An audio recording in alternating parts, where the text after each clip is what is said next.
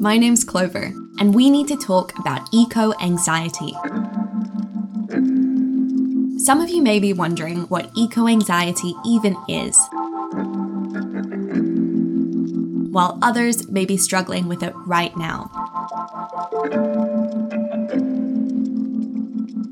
This podcast is for both of you.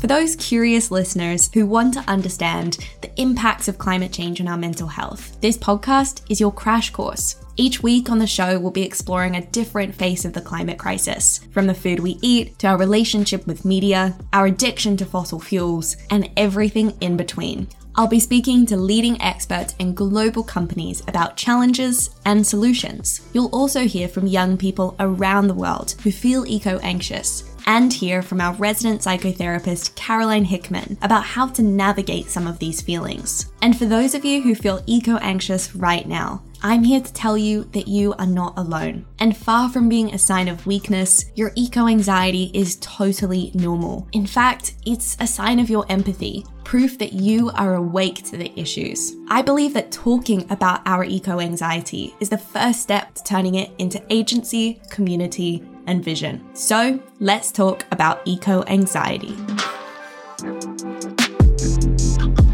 Today's episode is the first of the season, and it's about energy and fossil fuels. Recording this, it is summer in London. I can hear the traffic outside, smell the exhaust through the window. I have the AC running. In my house, I can count 22 light bulbs, a fridge, a freezer, a dishwasher, washing machine, toaster, and the list goes on. Everywhere I turn, I see energy. You are probably listening to this right now on your phone or computer. Maybe you have your lamp on. More often than not, the thing that keeps these machines ticking is fossil fuels. The truth is, we are addicted to fossil fuels, and they're destroying the planet. But are you and I to blame? Later in the show, I will be speaking to the head of sustainability at OVO Energy about how business needs to lead the way. But first, I wanted to learn more from someone taking on the fossil fuel giants. I reached out to my friend Anisa Khan, who works at environmental nonprofit Oil Change International. Anisa, take it away. My name is Anisa Khan. I am 25 years old and I'm currently living in London in England. I'm originally from India and I grew up in Oman in the Middle East. I work for an environmental nonprofit called Oil Change International, and we work on exposing the cost of fossil fuels on both people and the planet. And what was your personal catalyst for becoming a climate justice activist? I was born in India, but I was raised in the Middle East in Oman. And when I was growing up, the fossil fuel industry was very present in my life. Oil was 10 times cheaper than drinking water. And, every day we would learn about environmental problems in school, but I was very much told, if you recycle, if you use the right materials, if you cycle to school, all these things, like, you're going to save the planet. But we never actually questioned the role of the fossil fuel industry and the dirty energy industry in climate change and emissions. Right? It was very much telling people to take on individual action versus questioning the broader systems of capitalism and production and all of these other things. And at the same time, my family's from India. They still live in India right now, in Chennai, which is on the southeast coast, and is in a state that is constantly ravaged by droughts and floods. And the injustice of the climate crisis is why I'm here. It's just so obvious to me that wealthy countries in the global north, the fossil fuel industry and corporations are very much responsible for the climate crisis, but the people who are bearing its burden are people like my family, people like my friends in India. It's young people, women, people of color, and indigenous people. And so it feels very important to work on it, not just for my own lived experience, but for the world that I want to build and believe in. Looking at our production of energy as the leading driver of the climate crisis, what is broken with this current system? the reason the climate crisis is happening, to me, the fossil fuel industry lies at the root of that. Fossil fuel production, consumption, burning. And I think that these extractive processes have been happening for decades. And at the same time, the fossil fuel industry has been denying its impact on the climate crisis for decades. So I think that corporations like Shell, BP, Exxon, etc., have spent millions of dollars denying the climate crisis and are now showing up saying, we believe in the climate crisis. We're going to reduce our emissions. We're going to offset by paying somebody on the other side of the world to reduce their emissions while we continue amping up our fossil fuel production, when science and equity are continuing to tell us that to stay under 1.5 degrees of warming, which is an absolute tipping point for people on the planet, we need to decarbonize our economies by the middle of this century at the latest. And the oil industry and the fossil fuel industry is currently trying to increase that instead of decreasing that by making excuses and saying there's, ways to suck carbon out of the sky and put it in the ground. There's all of these alternative yet unproven and expensive procedures that they're marketing to people falsely, instead of attacking what lies at the core of it, which is that the fossil fuel industry should not be allowed to continue business as usual. And they should not be allowed to continue licensing and producing and finding loopholes and ways to continue doing that while pretending to address the climate crisis. So what the fossil fuel industry to me is doing right now is dangerously distracting people. And I think it comes down to a fundamental difference in world vision. People who are interested in the fossil fuel industry continuing are looking at it from a point of profit, short-term satisfaction and growth versus long-term community and love and hopefulness. And, the fossil fuel industry is extremely rich, powerful, well-connected to government in a way that is overwhelming, and also why they can afford to constantly lie to people. I heard this in a conversation recently where an energy executive was saying, we don't have the technologies to deliver a green transition. We don't have the infrastructure that we need to do any of these things. So it's not really on us, it's on those other players. What would your response to that be? They're doing this thing where they're like, there will be technology to suck carbon out of the sky, but there's no technology for renewable energy, which makes no sense, right? Like, that's just not how things are working right now. There's a couple of narratives that the fossil fuel industry uses to counter anybody trying to move forward any kind of climate justice policy. And what they'll say is jobs is the problem. We're going to lose a number of jobs. People are going to lose a lot of income. And I think that's a super inflated narrative. There's so much potential and possibility for people to be retrained, to have a transition, a just transition for workers and communities who are dependent on the fossil fuel industry that is sponsored by the state, that is sponsored by reparations from the fossil fuel industry. Like, there is money in the world. The governments have spent $13 trillion bailing out the banks in the financial crisis. There is money for the climate crisis. They're just not bringing it out. There's a possibility for 1 million climate jobs in the UK. Like, these things exist. It's more of, are we willing to be brave enough to take that step?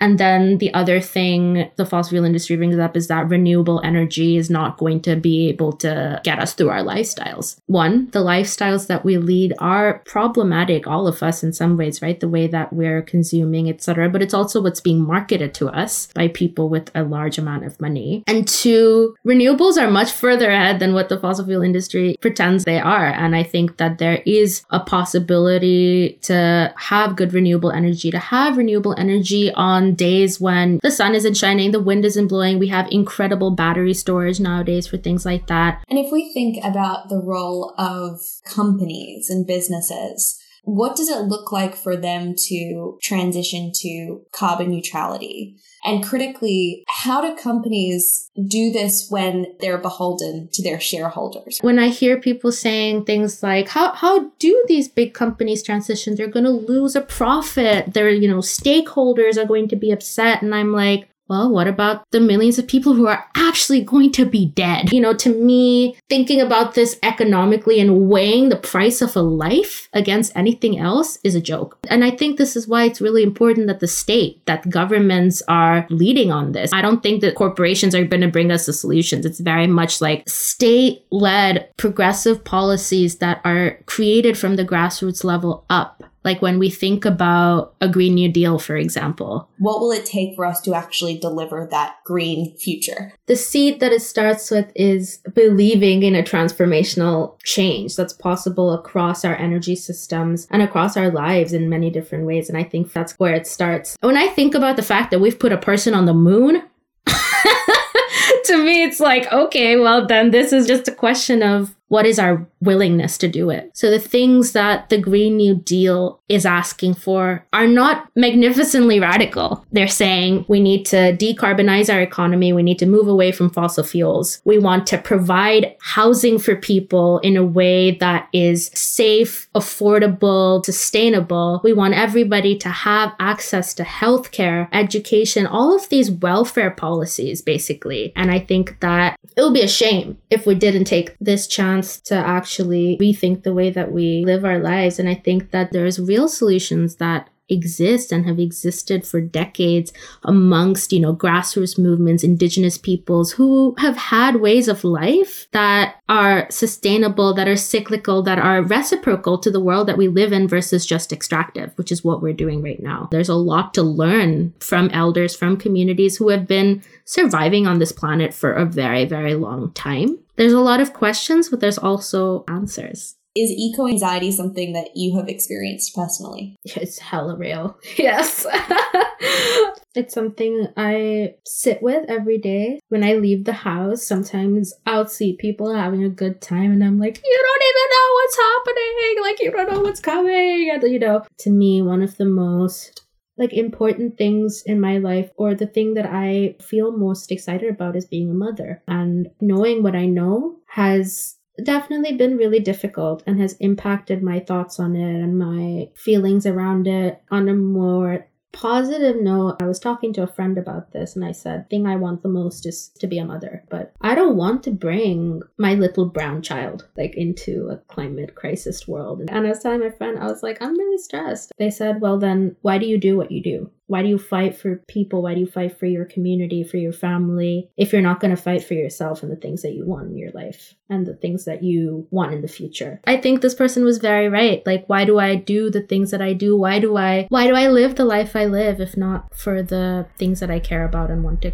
build with the people I love? And I think that's something really important to keep in mind. And the other thing that keeps me going is the elders in the climate movement, people who have been doing this work for much longer than I am and who show up still every day. People who have family members who have been murdered because they've been protesting against industry. Being an activist in some parts of the world is a real risk to your life, and there's people who still do it. So to me, it's I don't have any reason not to.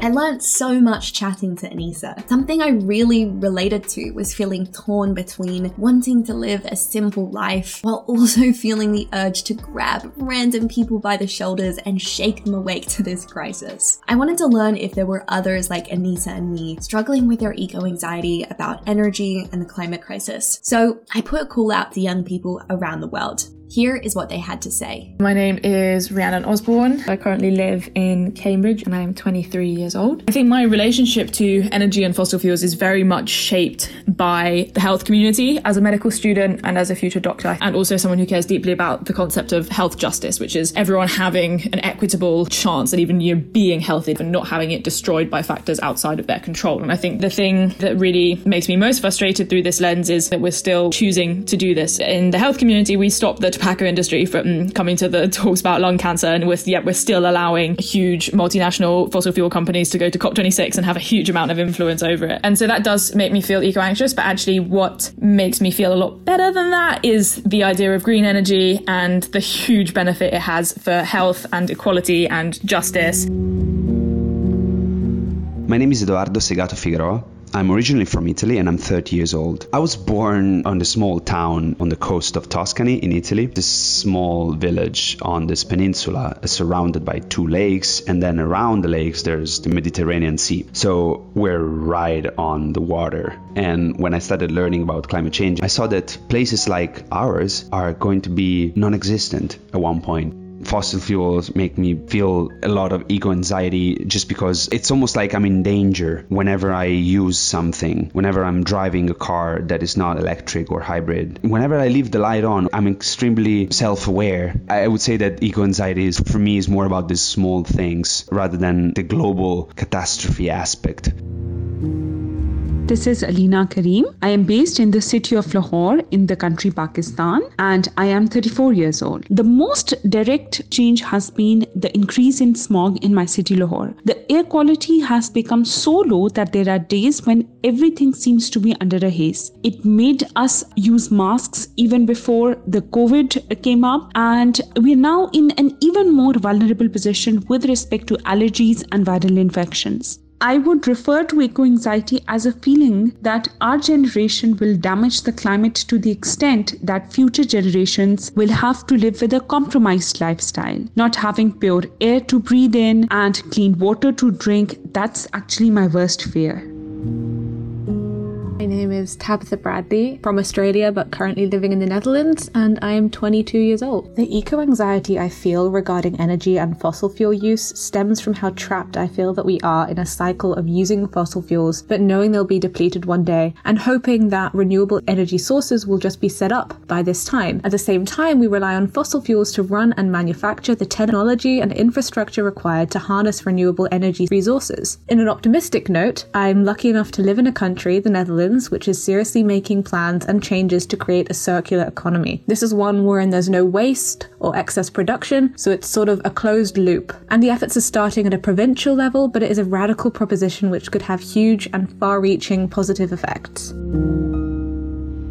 We've just heard from young people for whom climate change, including air pollution and flooding, is already their lived experience. I want to figure out how to navigate some of these feelings, so I've reached out to my friend Caroline Hickman to unpack what we've just heard. Caroline is a psychotherapist from the University of Bath who has spent years researching children and young people's relationships with nature and their feelings about the climate and ecological crisis. She's spoken to young people in the UK, the Maldives, the South Pacific, and other communities already affected by rising sea levels. I was trying to make sense of that sense of helplessness. I think part of that helplessness comes over the fact that we've known about this for decades and failed to act. We declare a climate emergency here in the UK. We've got COP here later in the year, and recently there was another argument about opening another coal mine in Cumbria. There is something inhumane about this. In the newspaper today, child visits to GPs soar after the surge in pollution within a week of raised air pollution. In the recordings we've just listened to, in Pakistan, the increase of smog in Lahore, that people were using masks before COVID. It's transparent. We know this is happening. We've got the evidence, but we're relatively powerless to stop them. We're relatively powerless to take action. And that's back to, you called it an addiction to the energy systems. An addiction, of course, is dependency.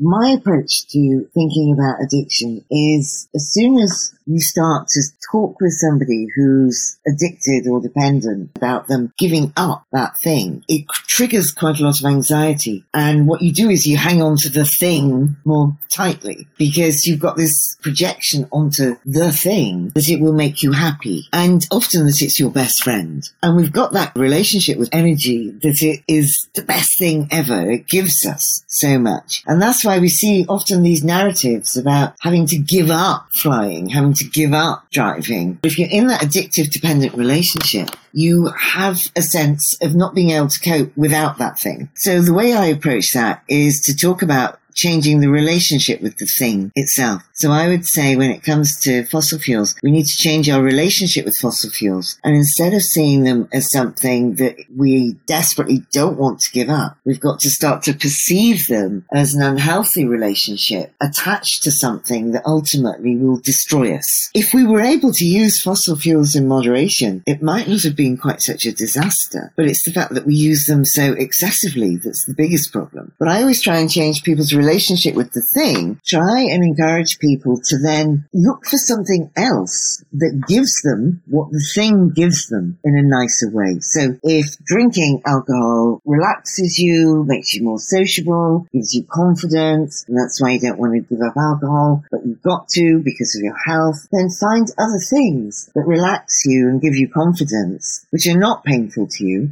and develop those before you reduce the alcohol. So you replace it with something healthy first. If someone's drowning and they're clutching a twig, and you say, let go of the twig, because here's this lovely life raft. They're not going to let go of the twig until the life raft is there. So we've got to get the alternatives in, and then people will be happy to let go of the things that are hurting both themselves and the environment. And we need to keep in mind that the Green New Deal is not enough. It's a start. When people talk about it as though this is the solution, it's concerning because it's the beginning of the solution. It's absolutely going in the right direction, but it's not enough on its own. It's that dependent relationship with systems that are inherently destructive to the earth, to other people, to other animals. It's the dependency on that system that needs to be addressed. This dominant philosophy of extraction as opposed to conservation will be lethal if we don't address that. I was just looking for something to read to you. This is from one of my favourite books. He says, ours is the last generation that will have the choice of wilderness, clean air, abundant wildlife and expansive forests. The crisis is that severe. This was published in 1991, but these ideas were around in the 60s and 70s, and they have come up with a list of things that are important for us to do. And one of them is to have a lack of desire to gain credibility or legitimacy with the gang of thugs running human civilization. So we've got to say, well, what else can we do? Because yes, we can take individual action. It's always of value, but it isn't going to resolve the bigger scale problem. We can become activists, we can challenge these companies, but again, that feels very small. We can cut through the illusion and the lies, and I think call it out, and call it out as gaslighting and greenwashing and grooming, and I think frame it as criminal behaviour rather than accidental. And I think we have to challenge that dependency. So I think when we're struggling to take effective, powerful, empowered action externally, we can continue to do that, but we also can make internal changes. We can shift and change the way we feel. We can challenge that paralysis, that hopelessness, and we'll both recognize those small things that we do are still of value, whilst trying to organize systemically to challenge things more broadly, more globally. And I think hold the tension of those things and not collapse into the hopelessness. I particularly liked how Caroline broke down our relationship to fossil fuels through the lens of addiction. I think this is honestly a pretty fair assessment. I want to try what Caroline suggested, trusting my instincts and not being influenced by the judgment of the gang of thugs, as she put it. So I feel like the only thing left to do now is speak to a company, not one from that top 100 most wanted list, but a company trying to lead with the solutions. I invited Kate Weinberg from OVO Energy to speak. Before diving in, here's the DL from OVO. OVO is a green energy supplier on a mission to help its members kick carbon from their homes. Not only is OVO Energy committed to being a net zero carbon company by 2030, at the same time it's aiming to halve its members' total carbon footprints. These are massive goals that lie at the heart of its 10-year business strategy, Plan Zero. There's already a collective of more than 1 million planet-loving OVO members helping drive that change. But its aim is to bring low carbon tech to more than 5 million homes, and that can only be a good thing for our planet. If you want to find out more, you can head to www.ovo.com/Plan Zero. Now, I want to hear from Kate, OVO Sustainability Director, to understand if and how OVO is truly leading with the solution. My name is Kate Weinberg. I'm Director of Sustainability at OVO. OVO is a group of companies all focused on the energy transition. I joined OVO about 3 years ago to set up a sustainability function, and my role is really about driving positive impact for OVO. So that's not just for our shareholders, as is usually the way in business, but for our broader stakeholders, profit as well as planet and people. So I'd love to hear from you, your understanding of the problem at large. The scale of change that needs to happen globally is so huge. So for me, it's easier to sort of bring it down a level and say, well, let's look at the UK. So if you look at the UK, a country that sparked the Industrial Revolution, was responsible for so much development and progress. Fossil fuels are bad, we know that, but they sparked such extraordinary progress around the world, and energy was behind that. Now we're moving into a new phase where it's, okay, we've learned our lesson. We can't use those fossil fuels. We're still all about progress. That's human nature. So how can we do that differently? And then you start to look at this energy transition that we're already in, right? Because it's not a challenge that hasn't already sort of started. That's something we all forget. Reading the Times this morning, big headline saying Britain is halfway to its carbon neutral by 2050 target. That's amazing. And a large part of that is energy. So 30 years ago, Britain's electricity was powered by coal. Last year, I think it was 1.6% coal, and the rest a mix of renewables and nuclear. So this huge challenge, when you break it down into its component parts, suddenly feels a bit more hopeful. And why can't we sustain our global development and growth on fossil fuels? Fossil fuels are compacted trees and organic matter buried underground for years, centuries, millennia, and packed full of carbon. So huge amount of energy there, but that carbon reacts and produces carbon dioxide when it burns, and that carbon dioxide goes into the atmosphere. All those molecules act like little radiators, and you get what is known as the greenhouse effect, where we're trapping all of that heat from the sun rather than letting some of it go. I think something else we forget is that carbon isn't all bad. We have to have carbon in the atmosphere to regulate temperature. It's just that the rate of change that we have been putting it into the atmosphere is unsustainable for human life. And why do renewables serve as a solution? Because they take away that carbon in large part. You know, we have all of this energy in the planet. So our weather systems, the wind, tidal power, wave power, geothermal power underground, solar energy, that's free energy with no carbon impact at all. And renewables can channel that energy and turn it into energy that we can use. So into electricity or heat primarily. There's a lot of confusion around what is a clean source of energy, what is a dirty source of energy. And there's so much talk around transitionary fuels and transitionary sources of energy. Could you give us a little bit more perspective on that spectrum? Like, what is the stuff that we need to let go of immediately? What's the ideal that we're working toward? And what does that kind of messy in between look like? So coal is the worst culprit. It is the dirtiest. It's not very efficient. The amount of energy that we get from burning a ton of coal is not a great deal. A lot of it gets lost. There are far more efficient sources of energy, and they are cleaner. So what does cleaner mean? Usually it's in relation to what we call the carbon intensity. So you'll get a kilowatt hour of electricity, that's its unit. And the amount of carbon that has created that kilowatt hour will differ depending on the source of the energy. So if you're looking at, for example, renewable electricity sourced from solar or wind,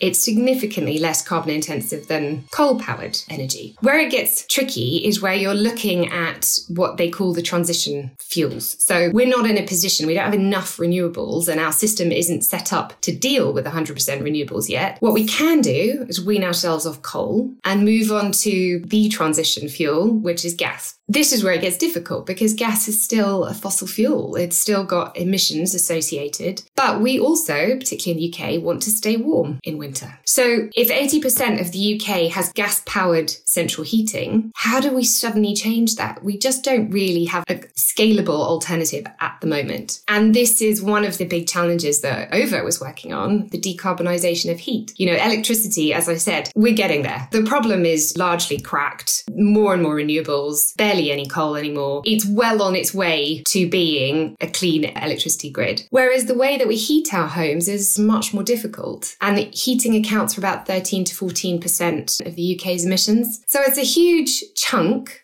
some of the technologies that we're looking at, like hydrogen, aren't going to be commercially available for another decade. So what can we do in the meantime? One of the things that we're doing is focusing on electric heat. So we have just launched one of the largest zero carbon heating trial in the UK, where we're putting heat pumps and thermal batteries into people's homes. So it's expensive. It's about £15,000 worth of tech in at least 70 homes. But the heat generated from that will be a lot cheaper for people than currently is on gas. So we're testing these technologies. They're all quite new, but it's one of the ways that we can wean ourselves off gas and therefore have a huge impact on reducing emissions. How do we transition at the pace and scale required when we have scientists telling us that we have 10 years to dramatically change our energy system? How do we radically turn up the dial? You said there are barriers to that transition. What are those barriers? I mean, there are barriers on every front, really. So economic. A lot of this stuff isn't cheap. There are perverse incentives. We subsidize the wrong things. So there's lots of strange policy mechanisms we should change.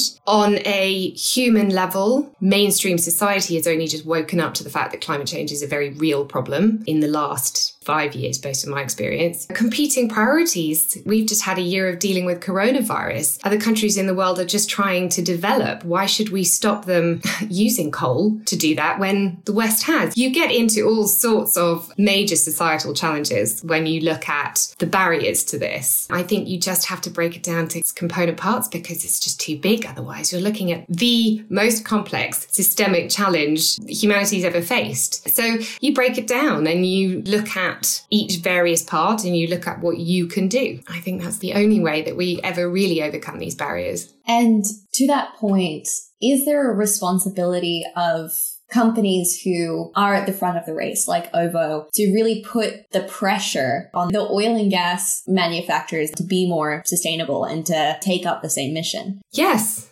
I think there's a real responsibility on all businesses to look at their supply chains. We get gas that comes out of the ground and it has fossil fuels associated. So how can we engage with our suppliers to make sure that they are transitioning their own businesses away from gas and looking at alternatives? And they are starting. And we are doing more and more advocacy around climate change. So we are engaging with our suppliers much more. We've put in place various policies and codes that they need to sign up to show they are also thinking about this. We're working with the government on a number of different angles around both the decarbonisation of heat and the flexibility of the electricity grid. So how can you make the grid withstand renewables when they're intermittent?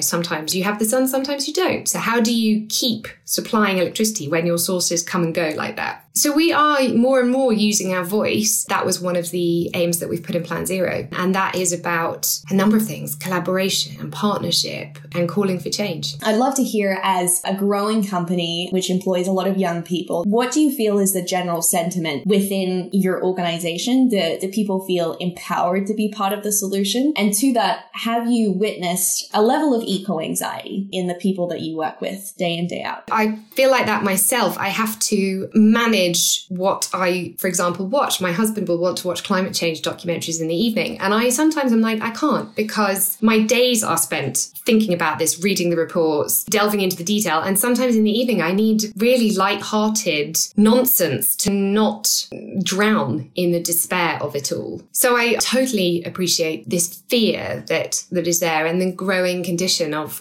eco-anxiety. So much so that when we were developing Plan Zero, one of the most important things for me was the tone of it, the framing of it. It had to be optimistic. It wasn't that we tried to put a spin on things. It was because I think we don't talk enough about the positive. So we very much focus on the optimism and the hope that I think we should all have to temper that anxiety. Having said that, I don't think that eco-anxiety is such a bad thing. I don't think people should retreat from it. It's a sign of connection to the planet. It's a sign of connection to your fellow human beings and that you feel suffering. And I think that's a good thing. It's what separates us from robots. And if you have that feeling, it means you will try to change things. You've got this movement of young people people stepping up, like yourself, saying what's going to happen. And I certainly should not be young people's responsibility. I'm not saying that at all. But it is an extraordinary force for change and for good that is making my generation and the generation above me step up and take change. It is sad that it's got to this point, but it is hopeful. However, to be anxious and to fear for your future is awful. And so that's where it comes to the approach that we've taken at OVO, which is how do you change that eco-anxiety into eco-hope? You become what you see. We all need inspiration. And